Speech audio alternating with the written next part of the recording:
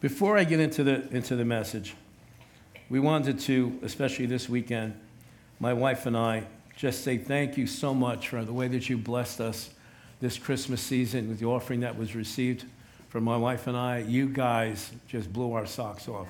We have never been this blessed as we have been this year. Barb? Thank you. What touched us the most was your... it's on. It's supposed to be on. What touched us There the we most go. was your love and generosity towards us. We really appreciate all of you so much. We love you. We love this congregation. New Beginnings is an awesome church. Amen. So thank you again from our hearts. Thank you. Amen.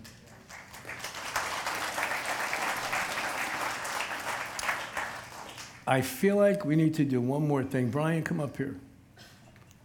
Brian, take the mic. Just take a minute.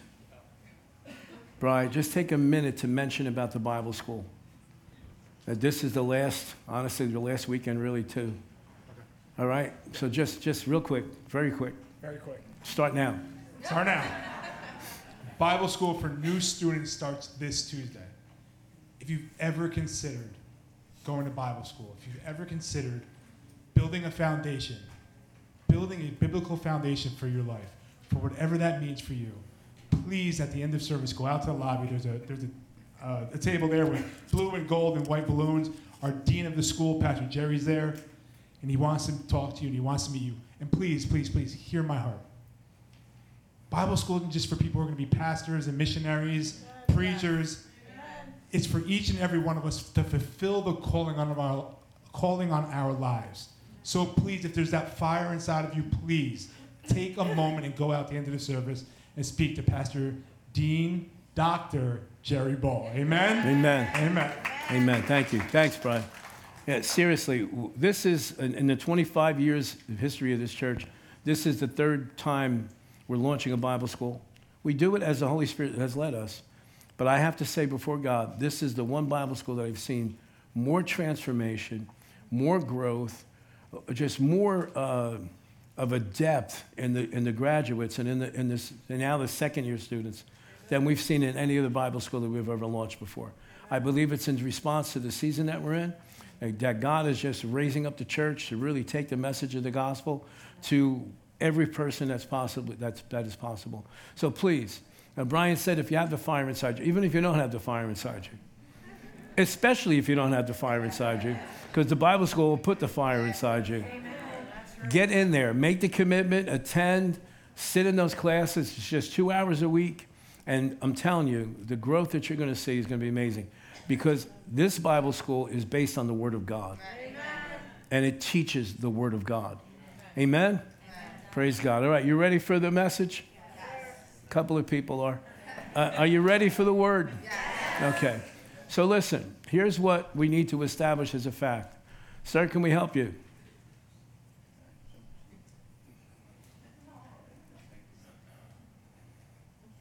Amen. So, what I need you to grasp before I can get into the message today is basically what I prayed just a few minutes ago. Understand that God loves us. Amen. Now, he receives us just as we are, takes us in whatever state we are, because he loves us. But he loves us too much to leave us in that state. How many of you would show in your hands raised, how many would you agree that when you first came into this relationship with God, you needed some work?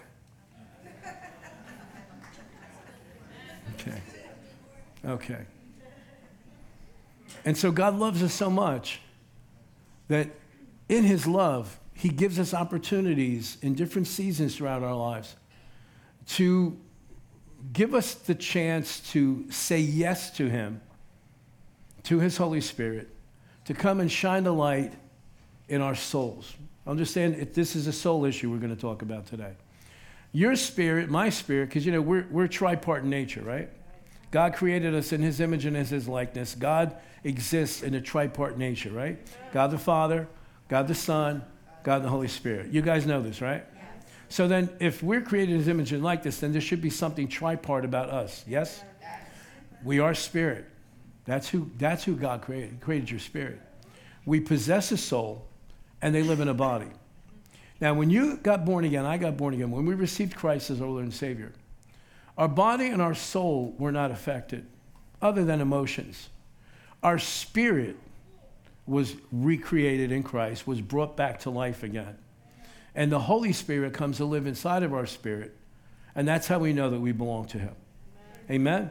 So your spirit, if you're born again, your spirit is perfect in the eyes of God.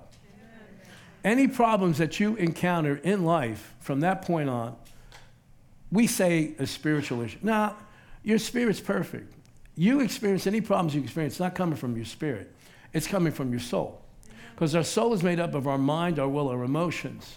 And that's where we carry wounds, we carry hurts, we carry the results of betrayals, we carry the results of just getting beat up in life. That's where those things are affecting us. They're coming from there. And so at times we need healing. Now, if we fall into sin from time to time, or unfortunately, there's some people that do receive Christ and are born again, but then get trapped in a cycle of addiction or a cycle of just falling into the same sin over and over again. That, we would say, well, the person has a spiritual problem. No, their spirit has been made perfect in Christ. It's in their soul where they can't get free. Are you listening? So we are imperfect beings having been saved by a very perfect God. Amen? But he doesn't want us to stay there. And we're going to go through some scriptures today. But what I want you to see is this, that when God gives us direction and instruction in the Word as it pertains to these areas of our life, it's coming from his heart of love. It's not coming from a heart of vindictiveness. It's not coming from a heart that's malicious. It's not coming from a heart that wants to punish you or wants to point you out or wants you to feel guilt or condemnation. He put all those things on Jesus so that you and I would not have to experience those things. Do we understand? Okay, good. So whatever we receive today, whatever instruction, whatever correction, say correction, we receive today is going to be from the heart of God, which is love. He loves us. And like I've said many times in the past, if you claim that you love somebody, but you're watching them lead a life that's self-destructive, you're watching them heading for a cliff, if you don't stand in the way, pray for them, intervene, you can't say that you really love the person if you're willing to let them walk off a cliff. Yes? Well, God is very much that way. He loves us. And there's some areas sometimes in some of our lives where we're heading towards a cliff. And if he doesn't step in front of us, we're going to reap destruction. Now, you're going to go to heaven because your spirit's born again. But some people end up living hell on earth. They're going to go to heaven, but they end up living hell on earth because they never give themselves over to the Holy Spirit, for the Holy Spirit to deal with them, to make some course corrections. Now, I understand you're here to pick up this information for somebody else. And you're saying to yourself, I'm so glad I'm here today because so-and-so needs to hear this. So listen good so that you can tell so-and-so when you see them what you heard in church today. Okay? We understand you're good, you're perfect, everything's good between you and God. So now, listen, let's establish a foundation here.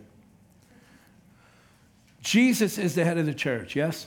Yes. We know that, okay? Colossians chapter 1, verse 17 says this, that he, Jesus, is before all things, and in him all things consist, and he is the head of the body, the church, who is the beginning, the firstborn from the dead, that in all things he, Jesus, may have preeminence. He's the head of the church, okay? We know that we have received Jesus as our Lord and Savior, yes? He's our Lord. He's our Savior. And we know that. And we've received him. His Spirit has come to live in our life. But where is Jesus today? So you got weak on that one. Where is Jesus today? Where is Jesus right now? He's in heaven. He's not here on earth. He's in heaven. Physically in heaven. Who is here on earth? The Holy Spirit. And you need to know that. Okay? Now, the way the hierarchy, I hate to put it this way, but maybe you'll understand the word better. The way the bureaucracy of heaven works is this. God the Father is on the throne. Jesus Christ, the physical manifestation of God the Father, is seated next to him in heaven. On earth is the Holy Spirit of God. The Holy Spirit of God does not live in a building. Where does the Holy Spirit live? In us, in every believer. Paul brought this out by revelation. We are the temples of the Holy Ghost. The Holy Spirit lives in you. So now you probably said to somebody today, well, I'm going to church today. But who is the church? We are. So this building is, these walls, this ceiling, the floor, the chair, this isn't the church. This is where the church meets. Okay? Almost all the letters in the New Testament are addressed to the people that the church at Thessalonica, at Philippi, at Galatians, that weren't addressed to a physical building. It was addressed to a group of individuals that met somewhere. Amen. You came together today. We came together today. The church assembles itself together to receive instruction, to receive encouragement, edification, gives us an opportunity to worship together, gives us an opportunity to get equipped for the week that's coming up ahead. Okay? So now here's how it works. Jesus, the head of the church, knows the heart of the Father, knows the desire, knows the plans of God. He has plans for the church. Okay? Now, he's in heaven. You're the church. He speaks through the Holy Spirit to your spirit and gives the church individually and corporately instruction and direction about how to proceed forward.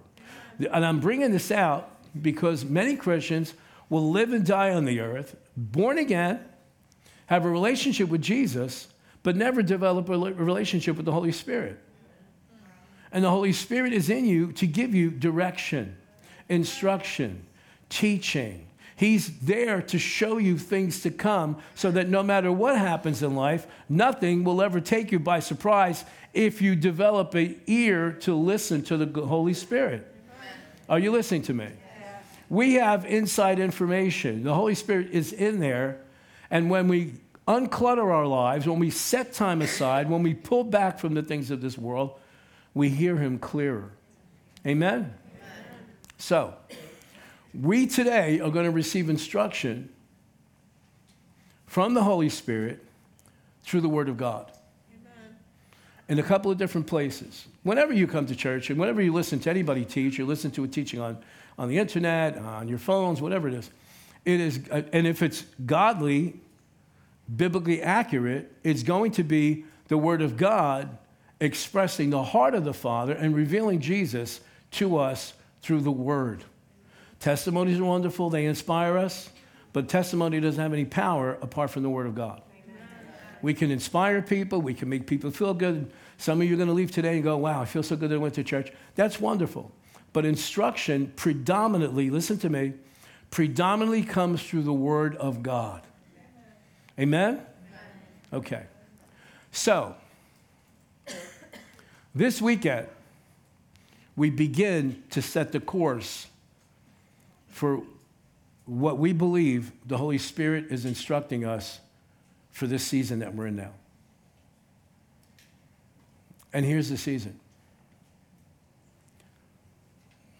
The season that you and I are in as the church is a season of preparation. And preparation for the second coming of the Lord Jesus Christ. In fact, I can't go into a lot of detail, but I told a couple of people in between services, this dropped in my heart this morning, very early this morning. Consider this, if you're a student of the Bible, and I pray that you'll become a student of the Bible if you're not, the entire church age is a season of preparation for the Lord's second coming. That's right. That's why you'll hear Peter talk about as if Jesus is coming back that day. That's why you'll hear Paul, and we're going to go to some of Paul's writings. He writes in the context of like Jesus is coming back tomorrow. The entire past 2,000 years has been preparation for the second coming of the Lord. The first 4,000 years was preparation for the first coming of the Lord Jesus Christ. All the scriptures in the Old Testament that point to the first coming of Jesus being born in Bethlehem. That was God speaking to his people. Get ready, get ready, get ready, get ready. And then a man named John the Baptist shows up on the scene. God raises him up, Jesus' cousin, raises him up and puts a message in his heart of repentance. Would you say that word? Because a lot of Christians don't like the way that sounds when it comes out. Would you say that word, please? Come on, say it. 1, 2, 3. Repentance. That wasn't so bad, was it? Say it again. Repentance. Now, you see, a lot of people have religious ideas of what repentance is. Repentance, biblically speaking, is when you have been living your life in one direction. You're heading in one direction. You're on this path. You're continuing on this path. No matter how much destruction you bring in your life, you're still continuing on that path. And then one day, after knowledge has been accumulated from the Word of God, somebody came to speak to you about Jesus. You listened on the radio or TV or the internet, and you received something of the Word of God, and it began to build faith in your heart. And you started having a change of heart. You started thinking about this Jesus differently than you did before. You started thinking about Christianity different than you did before. You started thinking like, hey, my life is a stinking mess. I'm tired of this. There's got to be more. And all of a sudden, one day, all of that accumulation exploded in faith, and you made a declaration and received Christ as your Lord and Savior. You declared your faith in him, that he is the Son of God, that he did die on the cross for you, that he did raise again from the dead. And you said, Jesus, come into my life, be my Lord, be my Savior. What did you do? You repented. You changed your mind. And you headed in a different direction.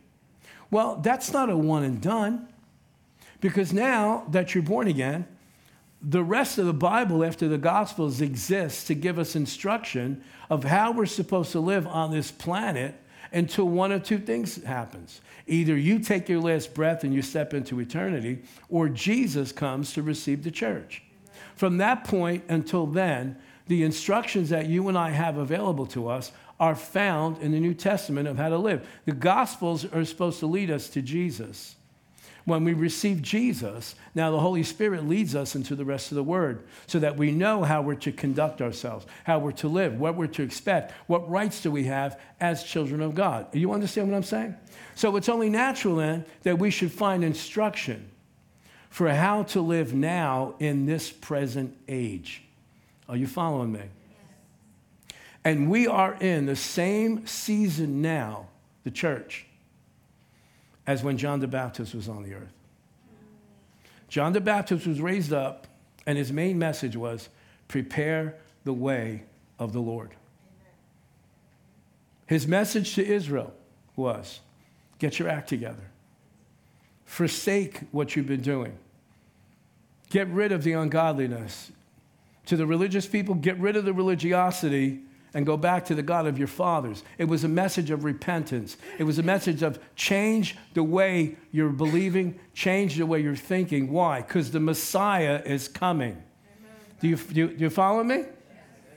Some of you are. Okay.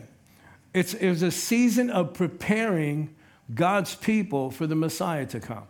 Well, here we are.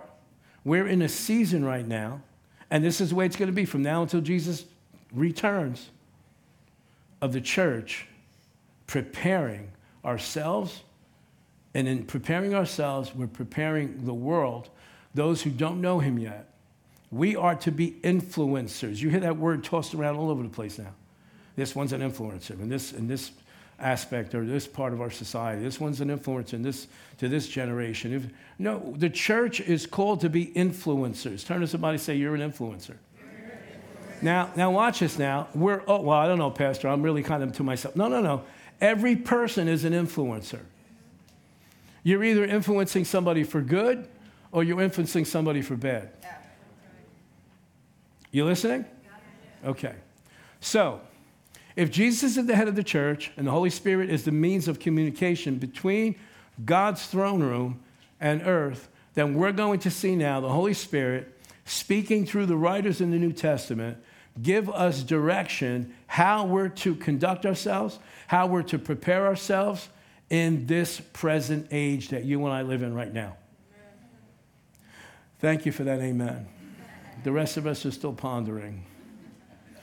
Okay? So let's go. I'm going to jump right in because we don't have a whole lot of time here. Don't forget, the Spanish service starts at 1 o'clock, so we got to get out of here.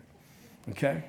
And if you have family members that do not speak English, please tell them to come at 1 o'clock because Pastor Victor's doing an amazing job preaching the word. And the worship is like incredible, okay? Titus chapter 2. Now, let me just fill you in a little bit, book of Titus. I'm not even going to ask for a show of hands how many people have read the book of Titus lately, because the book of Titus is like Nahum in the Old Testament. Oh, there's a book there with that name on it? The book of Titus is one of the most practical books that exists in the New Testament. In the letter that Paul wrote to this man named Titus, okay, Paul gives Titus instruction for older women, younger women, older men, younger men, employers, employees. It's massive instruction for how to conduct ourselves as Christians. Now, knowing that it's not easy for us to conduct ourselves according to the Word of God all the time, God, in His goodness and in His love towards us, say, He loves me. He loves me. Turn to somebody, say, He loves me. He loves me. Turn to somebody else, say, He loves you. He loves you. Come on, you guys are not really doing it. Come on. One more time. Turn to somebody, say, He loves you. He loves you. And say this, and because He loves you, He wants to help you. So in the middle of all this instruction, God pours out His grace to help us how to live right in this world while we're waiting for Jesus to return. Amen? Titus chapter 2, verse 11. You ready? We're going to go through this a step at a time here. Ready? I'm going to read through the whole thing and then we're going to unpack it, all right? For the grace of God that brings salvation. Who is the grace of God that brings salvation? Jesus. You weren't sure there for a minute, but now you got it. Let's say it again. Who is the grace of God? Because this is a person he's talking about. Who is the grace of God that brings salvation? Jesus. Has He appeared to all men? Yes. For the grace of God that brings salvation has appeared to all men. Now I want you to pay attention to the next two words. Say it with me out loud. Teaching us. So let's stop right there. Many people claim to have a revelation of the grace of God. Been a whole lot of teaching about the grace of God, especially in the past 10 to 15 years. I mean, I've been in this thing for 38 years. Past 10 to 15 years, a lot of teaching on grace, grace, grace, grace, grace, but hardly anybody ever teaches this part of grace. Grace is supposed to teach us, not just cover me when I've sinned, not just put a Band-Aid. Grace is God's empowerment for you and I to do things that in the natural are impossible for us to do. Amen. Grace is not just an umbrella against the wrath and the punishment of God. Okay? Thank God for His grace. His grace allowed us to come into the kingdom filthy and degenerate and everything else, and He accepted us. But what happens after we're born again? The grace of God that has brought salvation has appeared to all men. Look at teaching us what? That denying, and I want you to really pay attention to the wording here, denying ungodliness and worldly lust, that we should live soberly, righteously, and godly, look at this, in when? The present age. There's something about the Apostle Paul. The Apostle Paul seems like he received a lot of revelation from the Lord Jesus Christ about the sensitivity to the times and seasons of life. Now, there's a whole tribe in the Old Testament that was their gifting. It was called the tribe of Issachar. Every one of the members of that tribe, it said, had a special gifting from the Holy Spirit to be able to recognize times and seasons. I think the Apostle Paul had that same kind of a gift because he writes about this a lot. He got a lot of insight on what was going to happen in the last days. Amen? But besides the Apostle John, who wrote the book of Revelation of Jesus Christ, the Apostle Paul seems like he has a lot of insight of what's going to be going on the earth just before Jesus comes. So he's telling us here, he's instructing Titus, who Titus was a pastor of a congregation that was like crazy Christians. Stubborn, just hard-necked, hard-hearted. And so he receives instruction from Paul to teach your congregation that the power of God, the grace of God is available when they want to get rid of the ungodliness in their lives, when they want to get rid of the unhealthy cravings and strong desires of our human flesh so that we could live soberly, righteously, and godly in the present age. Now he goes on to reveal what this present age is. Watch, next verse. Looking, say I'm looking. Look, say it again. Looking for the blessed hope and glorious appearing. You notice, I don't want to get off on this. He says appearing, not return.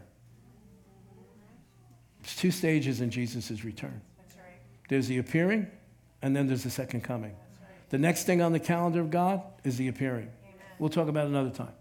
Looking for the blessed hope and glorious appearing of our great God and Savior. Who is it? Jesus Christ. Next verse. Who gave himself for us that he might redeem us. Watch this now. No, we're already born again. This is written to Christians. And yet he recognizes that we still need to be redeemed in our everyday conduct from what? Lawless deed. And what's he want to do for us? Purify for himself his own special people, zealous for good works. Church, this is written to Christians. Your spirit was made perfect.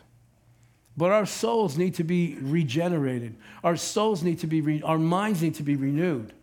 When you have a problem with sin, it's not coming from your spirit, it's coming from your soul. Are you listening? Yes. I'm going to keep going. I'm just going to believe God that you're getting this, okay? So, let's go back. Go back to verse 11 again. 12. So grace that's revealed to us in verse 11 has a job to do. It's to teach us. Teach us to do what? Notice it doesn't say resist ungodliness. It says, what are we supposed to do with ungodliness? Deny it. Now, let's open this up a little bit. Let's get some clarity here. Deny it. Here's how I see it. I think it's fairly accurate. I think it's accurate. The grace of God is empowering me when I want it to. The grace of God, if I tap into it by faith, because everything we receive from God is we make our faith available, he makes his grace available. Amen. That's how you got born again. Okay, you released faith, he released grace. You got it? That's how you took hold of your salvation, all right? So now watch this now. We live in a world that's ungodly. Yes or no? Has anybody realized that? Did you realize this morning? Did you walk out of your house for 10 minutes and realize this world is crazy? Yes. Our society is just steeped in evil, wickedness, ungodliness. We literally are like Peter talked about being pilgrims. We are in this world, but we are not of this world. Now, it doesn't mean I walk around with, I'm saved. I'm sanctified. I'm full of the Holy Ghost. You're just a sinner. I can't associate with you. No, that's not godly. No. But we are called to be separate. Amen. And if you love people that are still outside of a relationship with God, you'll strengthen yourself so that you can help them. Amen. You'll get the junk out of your life so that you can be an example to them. And they're going to want to know the God who changed you into a different person. Amen. So he's telling us that the grace of God we can tap into that will cause us to deny ungodliness. I like to put it this way. Maybe this will clarify. I am denying access to my soul to any ungodliness in the world that I'm surrounded with. Amen. And here's the mistake that we make sometimes. We want to be friends with people. We want to be nice to people. We want to be tolerant of people. But we're not doing them any good. I know this is tough, but I got to keep going because it's the word. Okay? You and I need to tap into the power of the Holy Spirit, which according to Romans chapter 5, that's the grace in which we stand. It took grace for you to get into the kingdom. Once you're in the kingdom, it's going to take his grace for you to stand. Continue to stand and not fall back into the old ways, not fall back into the world again. Okay? That grace can surround us and protect us and give us the discernment to recognize I've allowed stuff from the world to come into my soul. When we start thinking like the world, when we start condoning and approving stuff that is contrary to the Word of God, guess what? We've allowed ungodliness to infiltrate our souls. Now, a person could be infiltrated by their junk and stuff like this. I almost hate to say this, but it's true. You die, you're still going to go to heaven because your spirit is made perfect in Christ. But you might look all beat up when you get there. Because we invite hell back into our lives sometimes. We don't have enough sense and enough discernment to go, okay, this is what's going on in the world. And sometimes we need to know what's going on so we know how to pray for people, how to minister to people, where people need to be loved, where people need to be, comforted and surrounded. But we don't have enough discernment sometimes to make sure that it doesn't get on us. And when that stuff gets on a Christian, they're as useless as a lifeguard that can't swim. I don't swim that good. If I'm going to go to the beach and I'm going to go to the ocean, I'm looking back at that stand over there, and I want to believe this guy knows how to swim better than me. Because if I'm out there floundering, I don't need somebody who's got a broken arm. I don't need somebody who's going to try it. I need somebody who's got a track record that they know how to swim in order to save me. Yes or no? Yes or no? So the whole goal of the season that we're in right now is the Spirit of God is saying to the church, deny ungodliness and worldly cravings and desires of our human nature so that you can live soberly. What does it mean to live soberly? Clear-minded. And let me tell you something. To find people that are clear-minded today is at a premium. Because most people have become so inundated by the junk in this world, the mindsets of this world, the ungodliness of this world, that even some Christians are walking around on this earth delusional.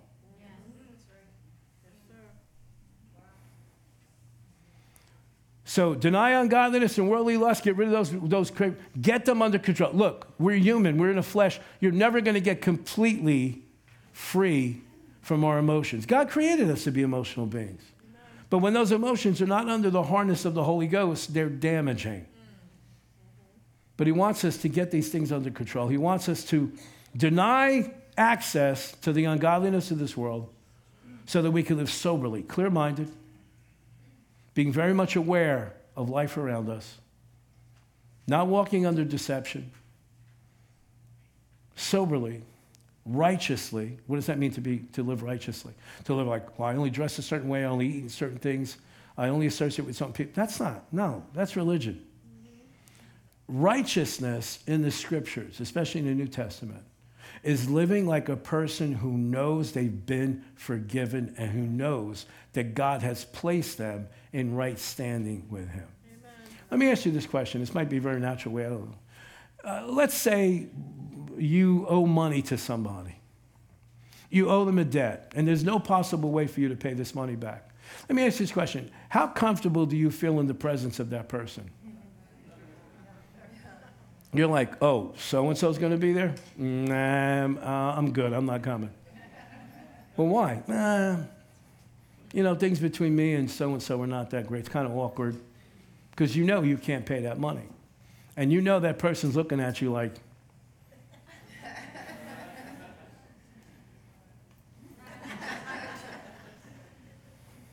now, let me ask you this question. Now, you get the means and the resources to pay that debt.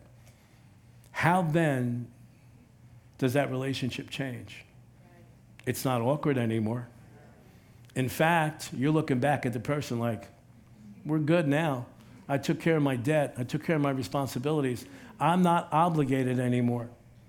That's living righteously as a person knowing and very much aware that the debt that existed between us and God, a debt of sin, has been taken care of by Jesus Christ on the cross. You're not walking around guilty. You're not walking around feeling condemned. You're not walking around feeling like you still got the weight of the world on your shoulders. You walk around like, me and God are good. We're good. Yeah. Amen?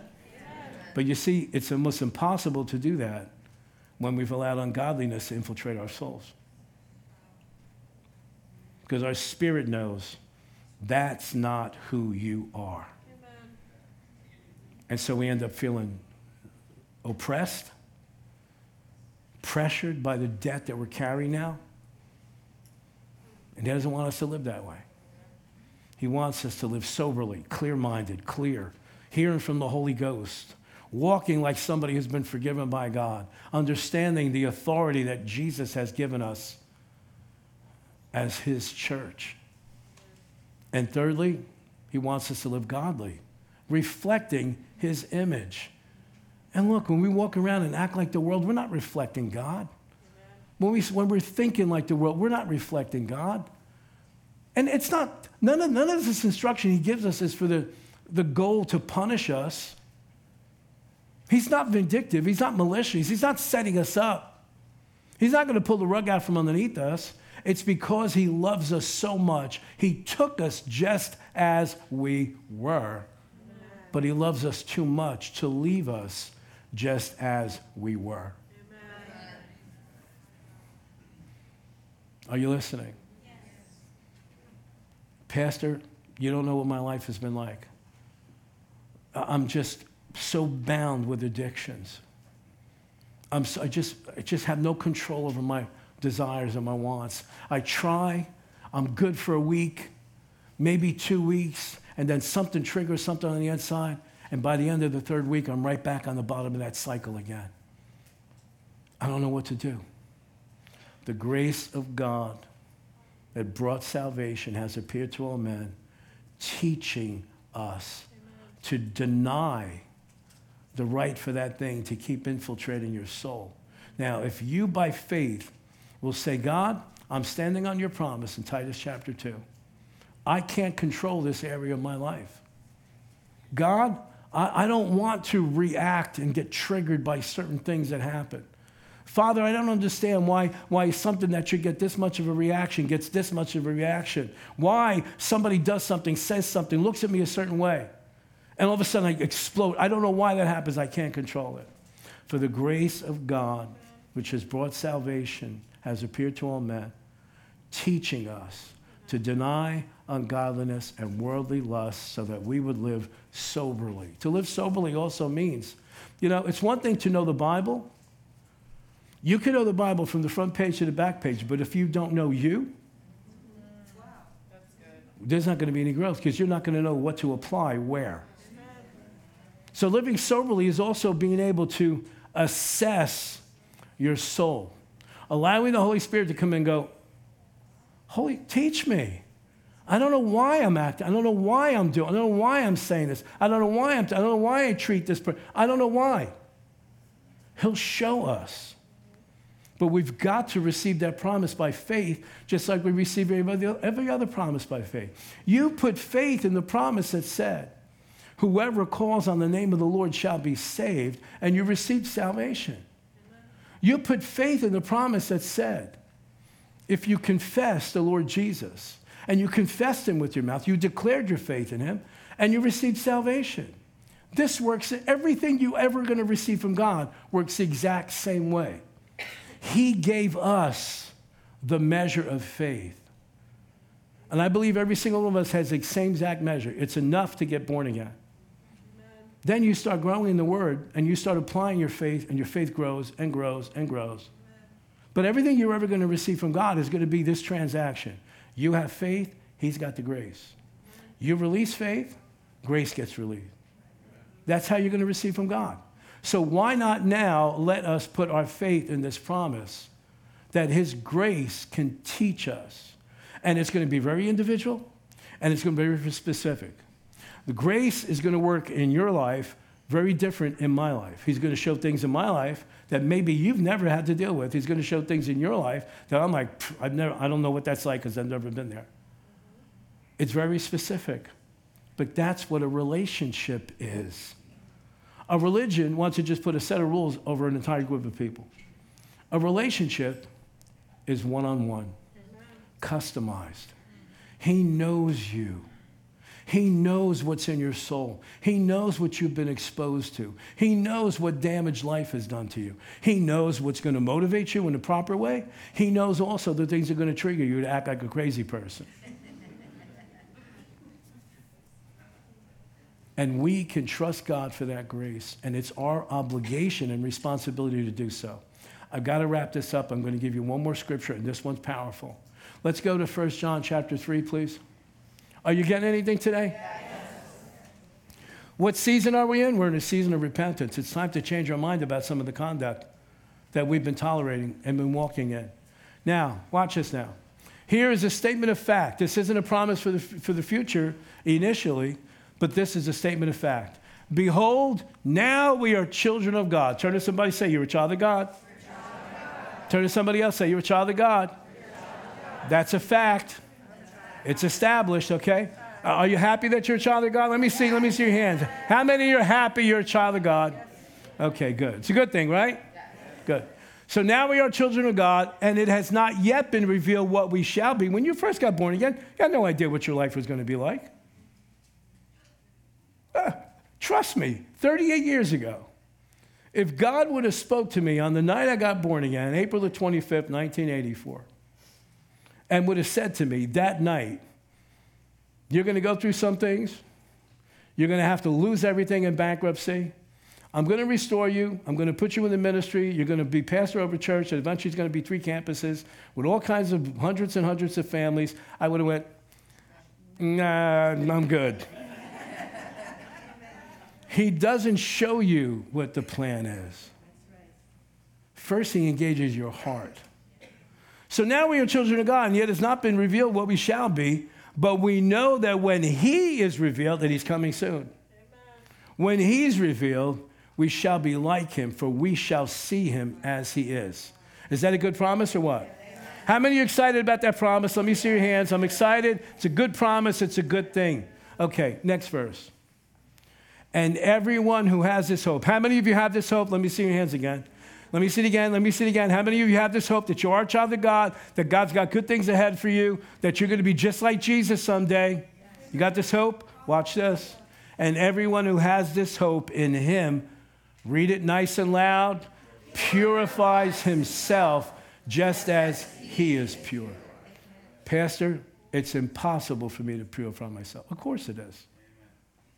That's why he gave us Titus chapter 2, verse 11 through 14. Because on your own and on my own, forget it. I got to wrap this up, but I've said this in the past. For the most part, and just hear me from my heart. If you were a jerk before you got born again, if you were an unlikable person before you got born again, you're probably still a jerk or an unlikable person after you get born again. It's just that your spirit got saved. Now, how do you not become a jerk anymore? How do you not act like an idiot anymore? It's going to be by the grace of God who initiated this relationship with us and now going to give us the power to not be idiots. You listening? Listen, don't walk out of here. I failed today. If you walk out of here thinking, I can't do this on my own. He knows that. He's not expecting that. What he is expecting is for us to put our trust in him to do the work in us and to teach us how to keep the junk out of our lives, to stop this world that keeps crowding in on us through every form of media, trying to infiltrate our souls with all kinds of ungodliness, wickedness, sexual immorality, all kinds of degeneracy. He'll help us. He wants to help us because he wants to purify for himself a people that will be zealous to do good works. What's the good works? Get everybody in the ark just like Noah's day.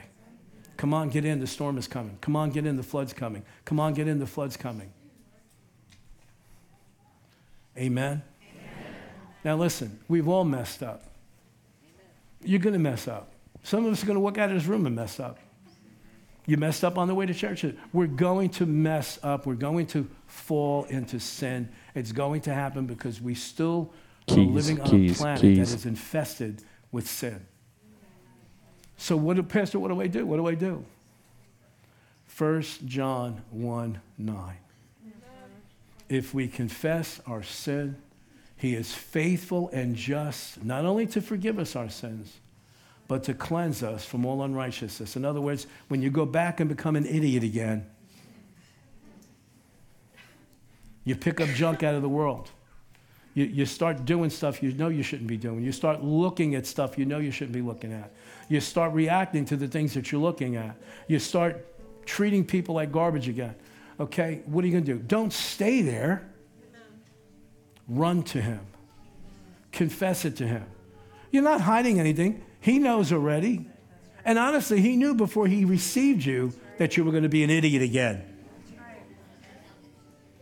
And he made provision for us. If we confess our sins, he is faithful and just, not only to forgive us, but to cleanse us of all the junk that we pick up when we start thinking like the world, talking like the world, acting like the world. Don't stay there. Let him help you purify. Get back to that place again. Next week, we're going to talk a lot more about this. Amen. Why don't you stand up? Let me pray over all of us, and then we'll go.